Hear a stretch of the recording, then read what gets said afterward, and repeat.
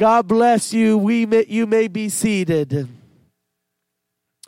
Praise the Lord. We are going to be continuing our series today on holiness. Before we start, I did want to make just one mention. Please try to come this Saturday for outreach at 10 a.m. We will be here for outreach and going out and doing our door hangers. We are actually behind schedule with it. For the first half of the year, we were blowing it out of the water, and then, of course, like everything, we kind of start to loosen it at this point, and we can't do that, right? We want to step up and go and deliver more and make sure that we're sticking to our goals and those things we're trying to do. Hallelujah. So please try to make it this Saturday, well as Sunday, of course, for Sunday service, and be in prayer for that. I believe it's going to be a blessed service. Hallelujah. All right, we're going to be continuing our series on holiness. In this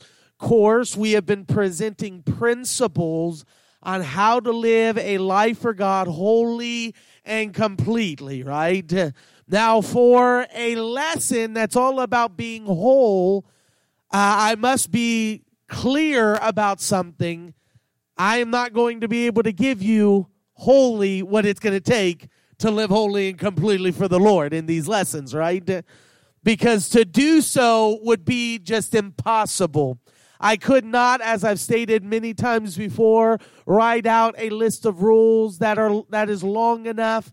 I couldn't write out a list of ideas or principles to live by that will be again long enough and full enough to allow us to live completely for the Lord. But what we are trying to do, rather than to present some do's and don'ts, is to present some principles, some ideas that we can live by that will help us to live holy for the Lord. If you weren't here last Sunday, we talked specifically about the first great and second great commandments. The first being, love the Lord thy God with all thy heart, mind, soul, and strength, right? And then the like is that like unto it, love thy neighbor as thyself, right? So those are two principles of holiness we must abide by. We must learn to love God. If we love God, we're going to abide by his will, right? We're going to do what he wants us to do, praise God. And then also love our neighbor. If we love our neighbor, we're not going to hurt our neighbor. We're not going to steal from our neighbor or do something wrong against our neighbor. Again, without peace and holiness, none shall see the Lord. We must have peace with our brother and holiness with God. These are two of the same ideas, but again, given in a sense of God, our relationship with God, and our relationship with man. So today, it's going to be a little bit different. We're going to be looking at a new way of looking at holiness and being whole in the presence of God. So this is lesson 3. We're going to be talking about public versus private, which of course should be an obvious factor when we're talking about living completely for the Lord, right?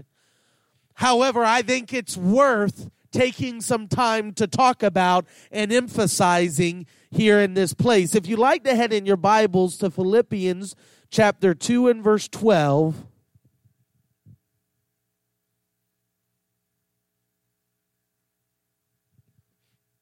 We'll use this passage of Scripture as a Scripture text to allow us to kind of gather these ideas clearly. Philippians chapter 2 and verse 12.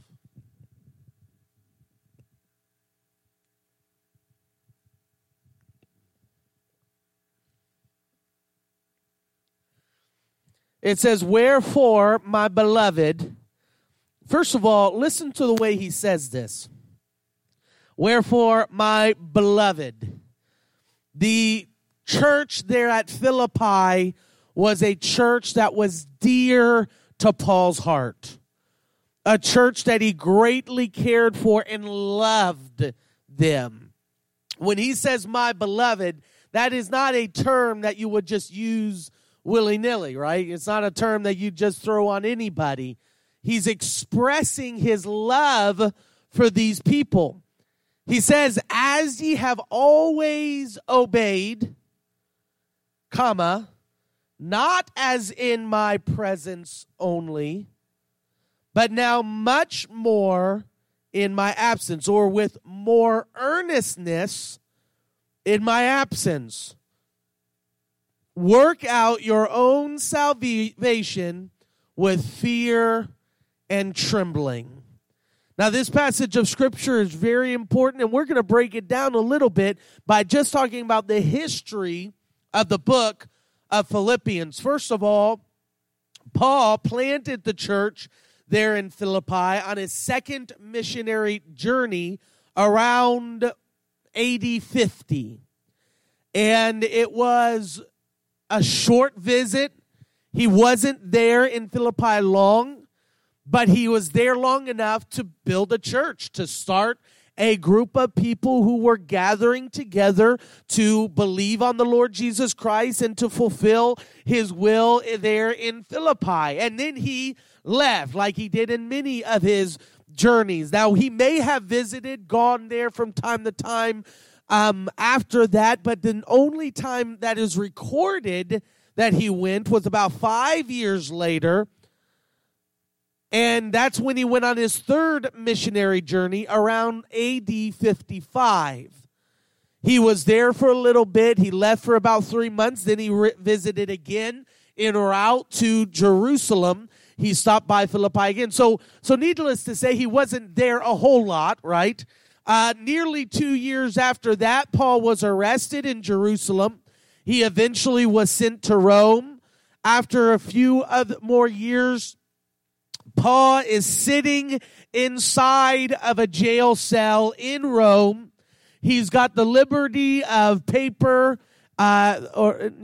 it probably wasn't called paper at that point, maybe papyrus or, but he had the liberty to have writing utensils to be able to write letters. He could have visitors. People came and visited him, and he could send these letters all over the areas that he preached at before. And it is believed that there in that jail cell is where Paul wrote this letter to the Philippian church, nearly 10 years after its founding.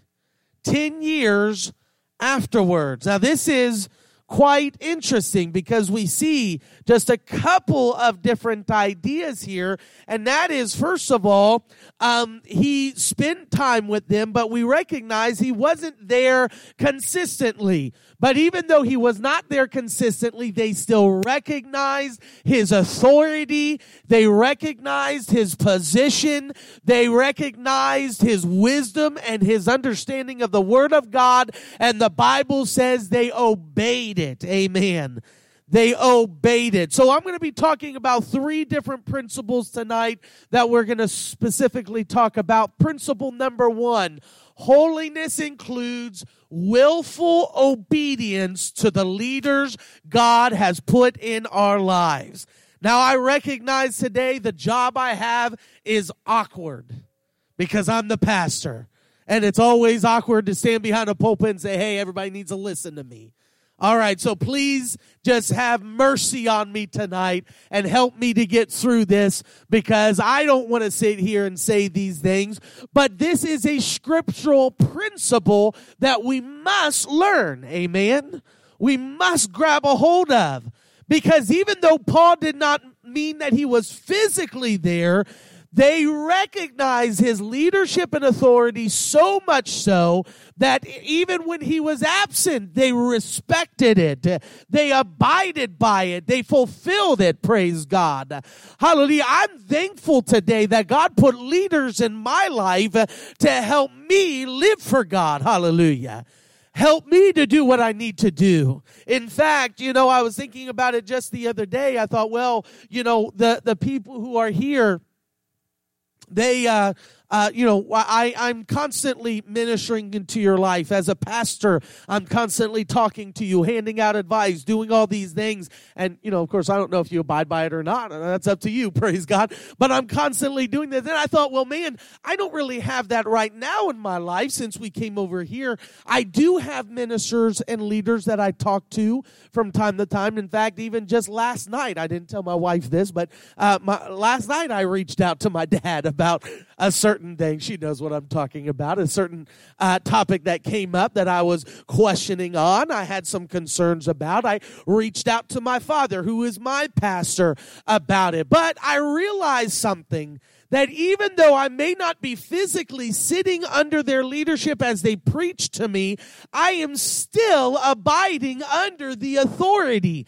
I am still submitted. Even though I may not be present in the building with them, I am still able to submit under the leadership of my pastor by abiding by his word, even when he isn't there.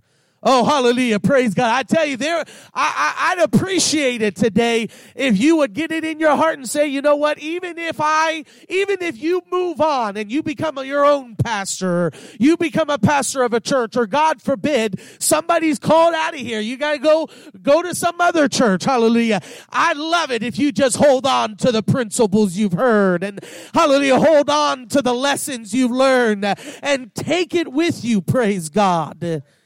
Praise the Lord. For Hebrews 13:17, it says this: obey them that have the rule over you and submit yourselves. Now that's a big statement there. Obey them that have the rule over you. It's not even a statement, it's a commandment. Obey them. That means, yes, I must do what they say for me to do. Now, I'll make this a whole lot better and easier for us in just a moment.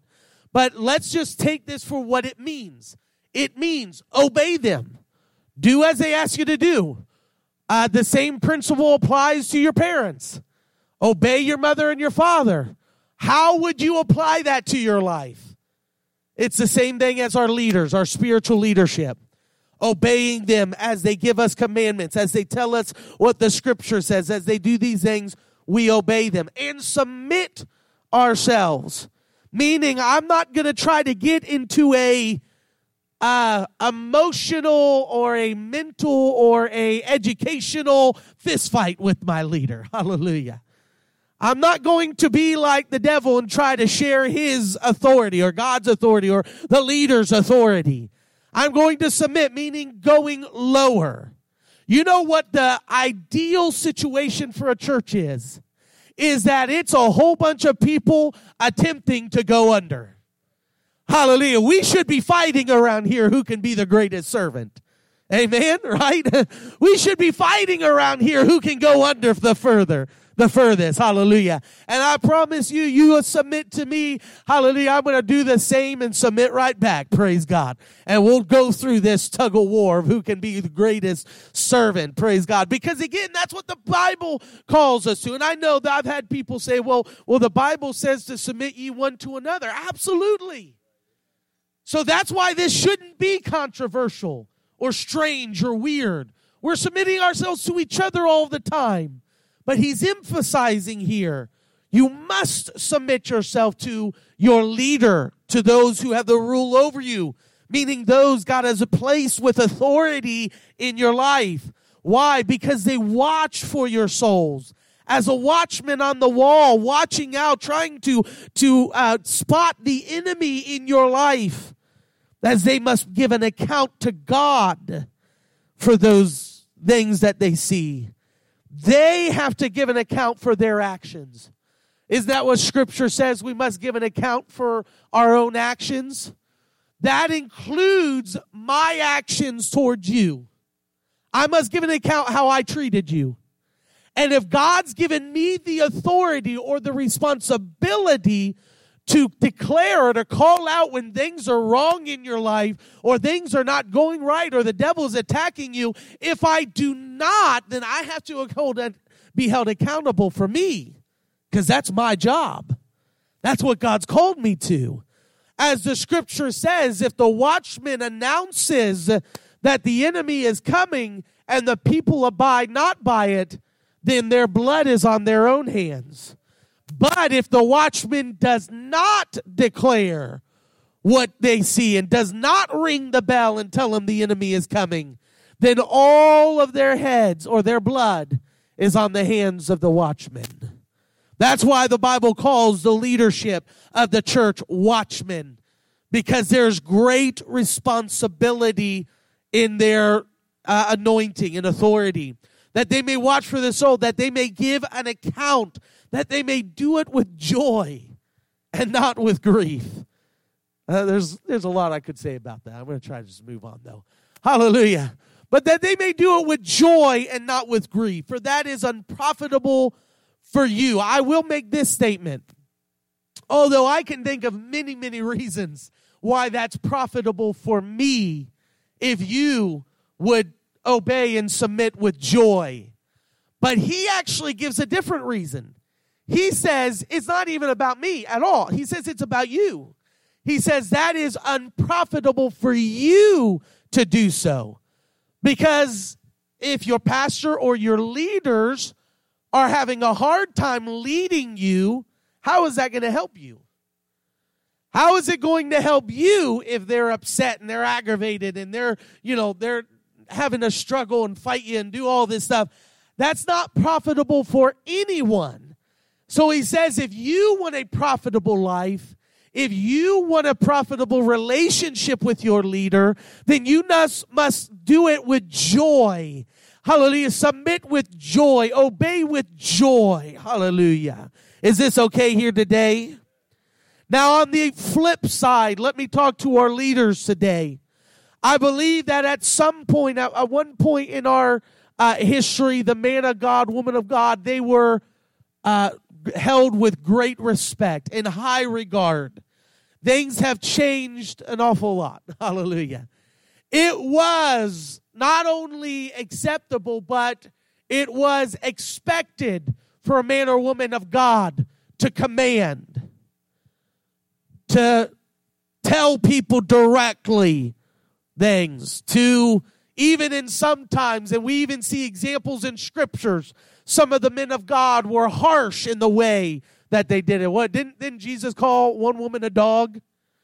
Right? Hallelujah. So even harshly doing it. I believe these days we're in different times. I don't believe that is acceptable and it will not be adhered to. I have discovered in my leadership it's better not to come at people that way, but to come after them with humility and to come to them with love, to come with people with respect. I'm not trying to be an authoritarian around here and whatever I say goes. Hallelujah. That's not beneficial for any of us. So as leaders, we're not here walking around saying, you must do this, you must do this, you must do this. I will specifically try to give you suggestions on how to improve your life. I'll open up the Word of God and say, this is what the Bible says. Hallelujah. But at the end of the day, it is on you to make the decision to change or not. Hallelujah. And I cannot lord over the flock, the Bible says. Meaning I'm just sitting around and expecting everybody else to do what I'm unwilling to do myself. Praise God. Is this all right here today? Hallelujah. Praise the Lord. So I must be willing to do what I tell others to do. I cannot be authoritative. I cannot sit around and demand or command. I cannot get in people's faces. Hallelujah. I must allow them. You build, you build the right to speak into people's lives. You don't assume the right to speak into people's lives. And ministers, preachers previously, that's exactly what they did. They assumed the right. And because of their title, they were automatically given respect to do so. The title of the preacher, pastor, spiritual leaders has diminished greatly in respect due to leaders, and oftentimes due to leaders who did not hold it in respect, who abused their roles. So that respect to that man of God has diminished. Now we must build influence. Hallelujah. That doesn't mean we don't preach the word of God. We just have to build influence and let it come from a position of servitude, humility, and love. Somebody say amen. Ephesians 6 and 5, I recognize this is talking of a relationship in those days of a servant and a master. But I believe that there are a couple principles here that should be applied. If this applies to them, certainly it applies to the relationship of a servant or a church member and a church leader. It says, servants, be obedient to them that are your masters according to the flesh, with fear and trembling. That sounds a whole lot like what Paul said, right? With fear and trembling, in singleness of your heart as unto Christ. That word singleness means whole, with all of your heart. Meaning my heart isn't divided. That means I'm not going to do it when the pastor's here and then do something different when the pastor's not here, right? Hallelujah. That means I'm not going to do it while I'm in the church building, but when I'm at home, I'm going to do something different. Oh, praise God. I'm sorry. I didn't realize this would be so good today. Hallelujah. But hallelujah, again, the wholeness of heart, meaning I'm going to do it all. I'm going to give it all. Listen, I don't want you to lie to me. I don't want you to lie to me. I can't help you if you pretend. If you pretend like everything's okay, then you're not going to get what you need. You might as well stop coming. I'm not saying I want you to stop coming. I'm just saying you might as well. Because if you don't come into this place and you're being sincere and honest with the leadership, with the church, with God, then there's nothing we can do to help you. But if you come in and you say, yeah, I'm messed up when I'm at home and I'm also messed up when I'm here, that's great. Now we got somewhere to start. Hallelujah. We got stuff to work on. Praise God. And trust me, we all have stuff to work on. So praise the Lord. Again, with singleness of heart. Don't do it halfway. Don't do it here and not there. Don't do it in my presence, but not do it in my absence, right? But do it all together with a whole heart. Praise God. So, principle number 1, holiness includes willful obedience to the leaders God has put in our lives. If that's true, principle number 2, holiness includes living out the word of God in the absence of our leaders. Living out the word of God in the absence of our leaders.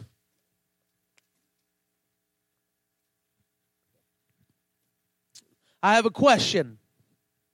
You don't have to answer, but just think about it. Where was Shadrach, Meshach, and Abednego's leader? You consider the story where they were demanded to bow down, and they did not, and because of it, they threw him in a fiery pit. Where was their leader in that story? Was that? Yeah. Yes, absolutely. So Daniel, we know, was their leader, right?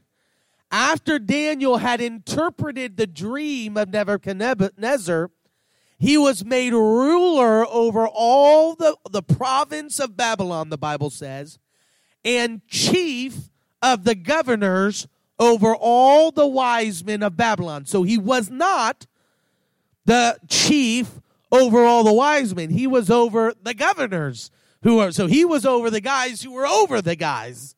Praise God. And the only reason that Shadrach, Meshach, and Abednego was anything was because Daniel brought them along. Daniel 2:48 or 49. Then Daniel requested of the king, and he set Shadrach, Meshach, and Abednego over the affairs of the province of Babylon, but Daniel sat in the gate of the king. I love that. Hallelujah. So he set them over them. These were men that obviously were governors, right? He was chief of the governors. These were obviously governors in the province of Babylon. But Daniel, he sat at the gate of the king. He was in a higher position of authority, a greater level of respect than Shadrach, Meshach, and Abednego. So when it came down to the moment of truth, where was Daniel? Now, many people have even tried to claim, well, maybe Daniel fell. I don't believe that. We don't know where Daniel was. Perhaps he was on a trip. Maybe he left. Maybe he was doing something for the king. We don't know. Perhaps he just wasn't mentioned because maybe people feared him too much, right? And so, we'll bring up Shadrach, Meshach, and Abednego. We're not going to talk about Daniel. He sits at the king's gate, right? Hallelujah. But whatever it was, in Daniel 3:12, it says, there are certain Jews whom thou hast set over the affairs of the province of Babylon. These are these men who are talking to Nebuchadnezzar. They said, Shadrach, Meshach, and Abednego, these men, O king, have not regarded thee. They serve not thy gods, nor worship the golden image which thou hast set up. So he says, listen, these three men you need to keep an eye on. Why they didn't bring Daniel into the story, I don't know. Again, maybe he was gone. Maybe they feared him too much. But when it came down to it, and Nebuchadnezzar did this trial of their faith and said, when the music plays, you must bow down.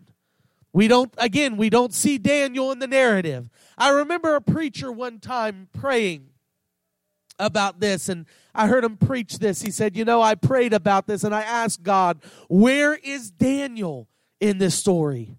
Where is their leader? He said, I felt God speak to me as clear as day and tell me, in this situation, I am placing Shadrach, Meshach, and Abednego in a spot where they are going to have to live out their faith without their leader. So again, I have no idea where he is, but I know why he's not there. It's because God says, sometimes I need my people to learn how to live for me without their leader, how to not bow even when their leader isn't there, how to stay standing. Come on, can you stay standing without your pastor?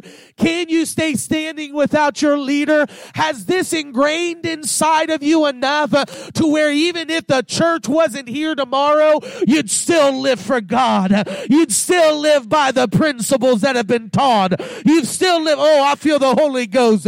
You'd still do as you've been taught by the Word of God. Hallelujah, because let me tell you something. The fourth man in the fire was not their leader. Oh, I feel the Holy Ghost. The fourth man in the fire was not Daniel. It was not their leader. You're right. I believe it was Jesus Christ in the fire. But listen, you're not going to be able to see the fourth man until you go through some stuff without your leader. But I promise you, even if the leader isn't there, the fourth man is there. Even if the pastor's not there, the fourth man is there. Oh, I feel the Holy Ghost in this place.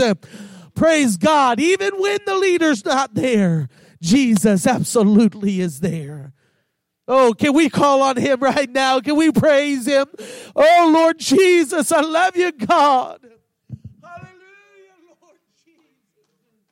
Thank you, God. Thank you, God. Thank you, God. Hallelujah. So I must live in obedience even when my pastor or my leader is not there. They are not present. Now, we can speak of this in general terms. Let's narrow it down just a little bit more. That means living out principle number 2 requires us to have a personal walk with God and a willingness to study the Bible for ourselves. If you aren't doing it with a leader, you're not going to do it without a leader. Oh, praise God. Hallelujah. Oh, I feel the presence of the Lord. Can we just for a moment? Oh,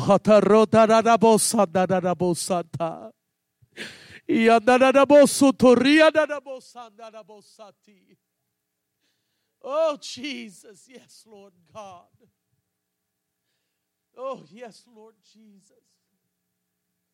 Thank you, God. Thank you, God.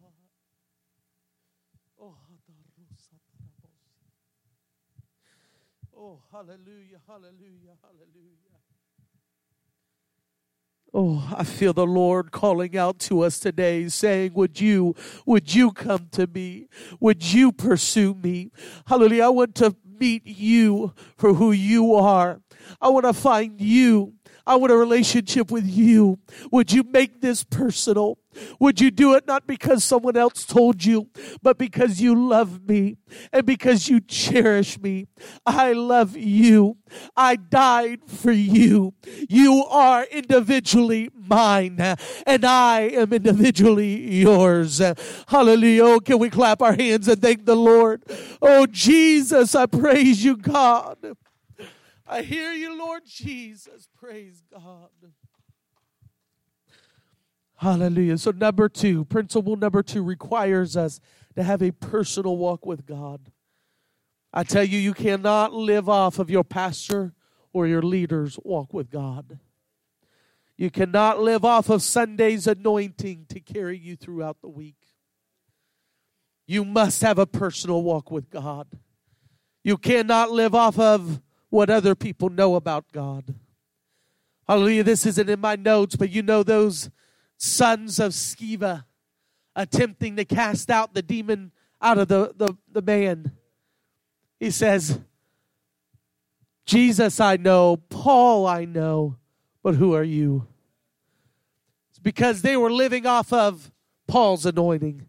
They even said, I adjure you by the God that Paul preaches, by the name that Paul preaches, I believe it is.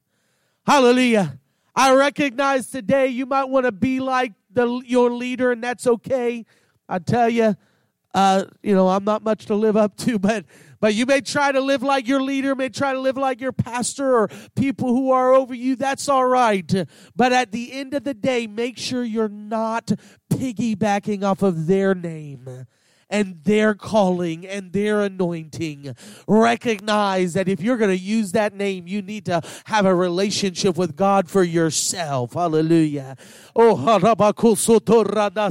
you're not going to be anointed because your pastor's anointed. You're not going to be powerful because your pastor's powerful. Hallelujah. You're not going to have a great biblical knowledge because your pastor has it. And I praise God. I'm hoping to get all those things, praise the Lord, as you are. But you're not going to get it just because somebody else has it without reaching for it for yourself. Without reaching for it for yourself. You're not going to have an understanding of Scripture quite enough only by listening to preaching and teaching. And trust me, I love preaching. I love teaching. I do a lot of it, as you know. I am willing to teach anybody a Bible study. I'm willing to do whatever I can to help you to learn the Scriptures. But at the end of the day, 2 Timothy 2:15 tells us this: study to show thyself approved unto God, a workman that needeth not to be ashamed, rightly dividing the word of truth. I learned a long time ago, I have to be very careful living my life based on other people's thoughts and opinions. Now again, I hope that whatever's preached, we try to make sure whatever is preached beyond this pulpit is scriptural, is from the Word of God. We try to make sure that it is doctrinally sound. However, you cannot just take our word for it. That's why we encourage you to bring your Bible, because I want to make sure you're reading your Bible. And a long time ago, it was a much bigger deal, because people didn't have Bibles or the knowledge of the Bible. And the preacher could say, this is what the Bible says, and completely misquote it. They were not held accountable. Listen, I want you to hold me accountable to the Word of God. I want you to study the Bible, and if there's any inconsistency from what I'm preaching as to what the Bible says, I want you to bring it to me. Because either I can help you to see that perspective, or I'm going to have to change my perspective. Hallelujah. Because I love and respect the Word of God. The Word of God is number one in this place, not my voice. Hallelujah. But that's why we've got to study to show ourselves approved. Because at the end of the day, when we go to heaven, we cannot say, well, my pastor says. Well, you didn't do this. Well, my pastor says. Well, you should have done this. Well, my pastor says. Is this all right? Hallelujah. I got to study to show myself approved. A workman that needeth not to be ashamed. What he's meaning is, again, it is ashamed. I can be ashamed if I don't know what I believe in, because I've only ever held on to the words of the preacher or the pastor. Come on. This is about holiness. Hallelujah. And living for God holy. Praise God. If we're going to do that, we need a personal walk with God, and we need to study the Bible for ourselves. Would somebody say amen? I better move on. Living for God in public and in private is essential if we're going to live holy for God. As Paul said, and it may be in a different type of a setting, he says that you live for me, or you obeyed in my presence and in my absence. In other words, in public and in private. Although we've been applying this in the sense of the man of God and living for God, listening to the pastor, listening to the leaders in our lives, also living for God without them, let's also look at it from the perspective of just simply living for God in public and living for God in private. Philippians 2:12 can be applied in general terms to our public lives and private lives. When he says, work out your own salvation with fear and trembling, again, that can be recognized. That's something we must do in private and something we must do in public. So principle number 3, we must hold fast to our convictions in whatever atmosphere we are in. We must hold fast to our convictions in whatever atmosphere we are in. That word conviction, it means a fixed or firm belief. I think of it like, again, something that is solid. The Bible says not to be double-minded, right? It also says not to be carried about with every wind of doctrine. Meaning I need to get my belief system and I need to concrete it inside of me. Now, again, we can only do that through much studying, right? Studying the Word of God helps us to fix our beliefs, that our beliefs would become firm in our heart. Because if you're wishy-washy on what you believe in, then you're not going to stand for them when the situation arises, right? If I don't have a firm belief or opinion on something, I'm not going to jump into a conversation where they're debating it, right? So in other words, I can be no help to anybody unless I get my convictions and I allow them to become fixed or firm. Praise God. Hugh Stevenson Tigner, he said this: the most important thing about a man is what he believes in the depth of his being. This is the thing that makes him what he is. The thing that organizes him and feeds him. The thing that keeps him going in the face of untoward circumstances. The thing that gives him resistance. Hallelujah. We have to get a conviction in our heart. We must believe this, that we're willing to believe it out in the public and we're willing to abide by it in the private. Come on, anybody believe that here today? We need to get a belief in the Word of God and in the principles that we're talking about. We need to apply them so that they are fixed in our hearts. And we must have the courage to carry out our convictions. Amen? I mean, God help us that we only have conviction but no courage to live it out. God help us if we only believe, but we never carry out those convictions with courageous zeal. Hallelujah. Praise God. So with our convictions, we must have courage. That word courage, it means the ability to sacrifice for your beliefs when doing wrong is easier, feels better, and brings a reward. I mean, that's a pretty intense statement. Courage, the ability to sacrifice for your beliefs when doing wrong is easier, feels better, and brings a reward. When is it not easier, feels better, and brings a reward? Hallelujah. Praise God. So we recognize today that I must have a conviction. If you don't have a conviction about who Jesus is, you need to study your Bible and pray until you get a conviction. If you don't have a conviction about the plan of salvation, I believe everybody needs a conviction about repenting every day. I believe everybody needs a conviction that we must be baptized, that we must receive the Holy Ghost. We need a conviction that we must live holy lives. Hallelujah. And I could go on and on and on, but we need a fixed conviction in our hearts. And then we need an ability to sacrifice for those beliefs, even when it may hurt us momentarily, even when it's hard, even when it feels better not to do it. Hallelujah. So we're talking about living for God in private and in public. Let's first start by living for God in private. Living for God in private requires integrity. Integrity, the definition is the state of being whole, entire, or undiminished. Sounds a whole lot like our topic today, doesn't it? Living for God in holiness. In other words, I'm not one thing in public and another thing in private. That's what it means. So another definition of the word integrity is the person you are when no one is asking.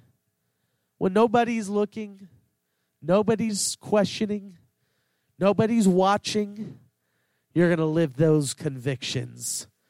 Hallelujah. What if you are alone in private, in the dark? Do you live the same way as you do in the light? That's the ultimate question. Of course, we all know we don't want to be a hypocrite. But what does a hypocrite look like? A hypocrite is someone who is pretending to do something or believe something, but really aren't doing that thing or believing that thing. Now, again, I recognize sometimes we have convictions, but we're struggling in the flesh, right? In those situations, let's be truthful and honest. You don't have to walk around and say, oh, I'm suffering with this specific thing. But be honest, be truthful and say, I'm not perfect. And yeah, I'm struggling like you're struggling. Because to take a position that we have no sin is to make us a liar. So I must not be hypocritical. I must recognize that I have to live for God in private, just as I'm living for God in public. And when they do not match up, that's when there's a problem. 1 Corinthians 4:5, we need to hear this. This should put fear in our hearts. It says, therefore, judge nothing before the time until the Lord come, who both will bring to light the hidden things of darkness and will make manifest the counsels of the heart. And then shall every man have praise of God. In other words, the things I do in darkness and the things I think in my heart. You say, well, it's just in my mind or in my heart. I'm not acting upon them. Well, he says, I'm going to bring it out. I'm going to manifest it. At some point, it will be all out and open. Oh, praise God. At some point, it'll be all out in the open. So why try to hide it now? Again, this is difficult because being truthful, honest, it may require broken relationships. There's times when I have to go to my wife in honesty and tell her the truth about something that sometimes hurts her and sometimes hurts me. There's been times where I've had to apologize to you guys even because of something I've done, and maybe you didn't even know I did it. But I had to be truthful and honest because I didn't want to hide it. I wanted to bring all secrets to the surface. And some people may think that this is silly. It was just a few months ago I called a friend of mine. About 4 or 5 years ago, they had said something to me, and I responded in a very prideful way. And it was not a very respectable way. Now, I don't know why. Every now and then God does this, where I'll be in prayer and God will remind me of something I did years ago that was so small and insignificant. And then I'll feel the need that I have to make amends. You know, I actually called that person. And even though our relationship had long surpassed it, I called him and I said, hey, man, I just wanted you to know that I apologize for this. And I didn't mean it that way. And you know, it was coming from a place of pride. It was because of this in my life and this in my life. I explained the whole situation. I let all the secrets out. He said, Aaron, I have no idea what you're talking about. But you know why confession is good for the soul? It's because it cleanses out all the darkness, takes away all the secrets. That way I'm not over here with this hidden agenda and that hidden agenda. And, I'm not living a lie. I'm not being fake. Hallelujah. Let's be truthful. Let's live for God with truth and honesty and sincerity. How are we going to be holy if we can't be truthful? How are we going to be holy if we can't be sincere in our walk with God? Obviously, that also means I can't knowingly sin in private without anybody else knowing. I got to work out my own salvation with fear and trembling. I think that applies even more so in the privacy of our own homes, where it's so easy to do things and nobody will never know about it. But I have to decide to live for God wholly and completely. I'm trying to come to a close. Living for God in public. Character. The definition of qualities of honesty, courage, or the like. There's also character is synonymous with reputation. Another definition of the word character is the person you are when people are asking. Now, although this, for me, I tend to find this a little bit easier than others, I recognize that this is still a tough thing. It's easier for me to live publicly as a pastor and a preacher. Those are my titles. I struggle a little bit more in the private areas. I have to be even more careful in the private areas. But in this, I realized as I started to think about this, how intricately this is. And if I really start to think, man, maybe I'm not as good at living for God publicly as I think. Because when people begin to put the pressure on, can I live for God? Now, this passage of Scripture may seem easy to carry out. It says, Matthew 10:32, whosoever therefore shall confess me before men, him will I confess also before my Father which is in heaven. But whosoever shall deny me before men, him will I also deny before my Father which also is in heaven. You know, again, I as a child, I think about these things, and I remember reading books of people who were martyrs, and even those, I believe there was Rachel, her name was, where in one of the shootings, I believe it was Columbine shootings, they came to her and held a gun to her head and asked her, do you believe in God? And she said yes, and they took her life. I remember reading those stories and thinking to myself, wow, I could do that. You know, if somebody held a gun to my head, of course I'll say yes. That's because, honestly, sometimes it's easier to die for God than it is to live for God. And yeah, you might, if somebody comes to you and says, do you deny God? You may not say no. But what if somebody comes to you and say, hey man, you want a little taste of this? Or what if somebody comes to you and they're just talking dirty and they're doing this and they're doing that? In other words, can we live for God when it's a complete denial? Can we live for God when it's something small and the pressure is just a little bit? Can you live for God when it's your boss? Can you say no when it's somebody close to you? I know we've got a lot of singles in the house. In fact, I believe everybody here is single, if I am not mistaken. Hallelujah.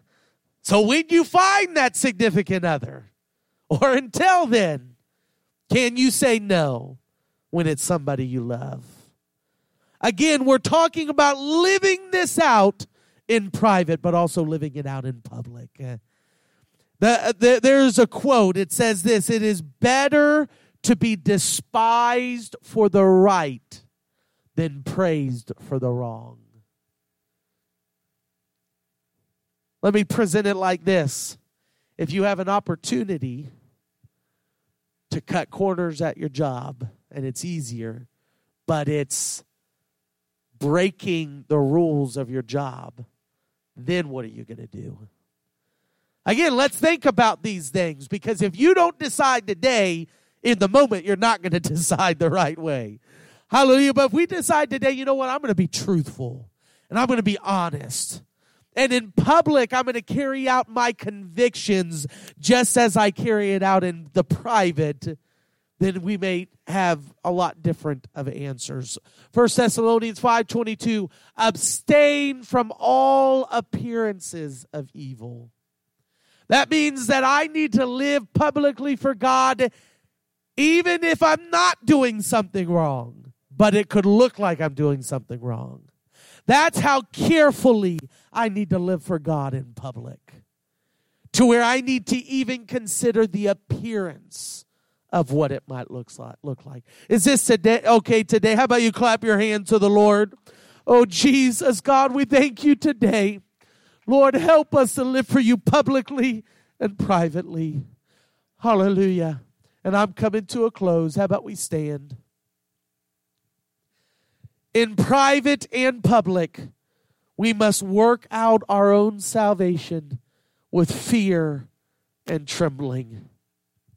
Now, although the emphasis of Philippians chapter 2 and verse 12 is obviously on the absence of Paul, he says, you worked out your own salvation, or you obeyed not as in my presence only, but also in my absence.